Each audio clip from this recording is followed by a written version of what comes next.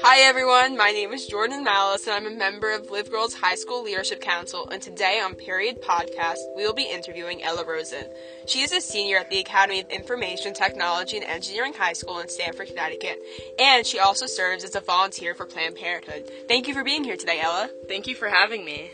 So, just to get familiar with what Planned Parenthood does, what is your role as a volunteer? Well, I'm a part of the Planned Parenthood Peer Education Program. So my role is to bring Planned Parenthood education and resources to my peers in my school and my community. We're trained by Planned Parenthood to lead these workshops and speak in health classes and also speak to people one-on-one.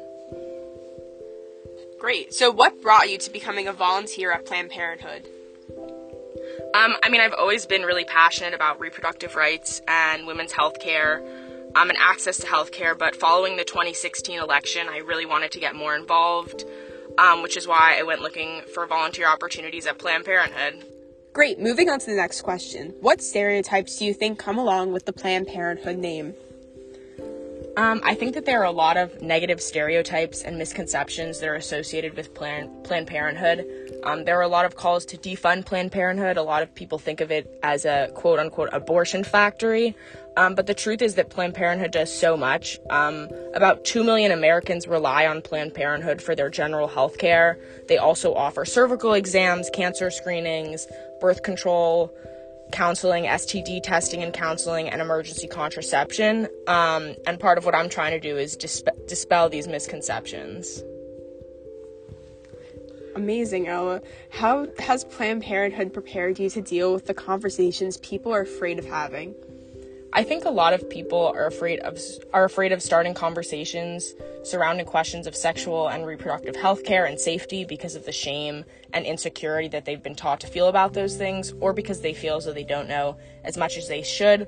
So really what I've learned is that what's most important is creating a conversation in a totally judgment-free space and helping people realize how normal and necessary these questions and conversations are. How has Planned Parenthood inspired you? Planned Parenthood has definitely inspired me personally to step out of my comfort zone, especially in the conversations that I have, and it's also really just shown me what it means to fight for the rights and the healthcare of all people. And our last question, why is this organization important in your opinion? I think Planned Parenthood is so important because of the incredible work that they do and the way that they're inspiring and encouraging our generation to continue that work, and I feel really lucky to get to be a part of that.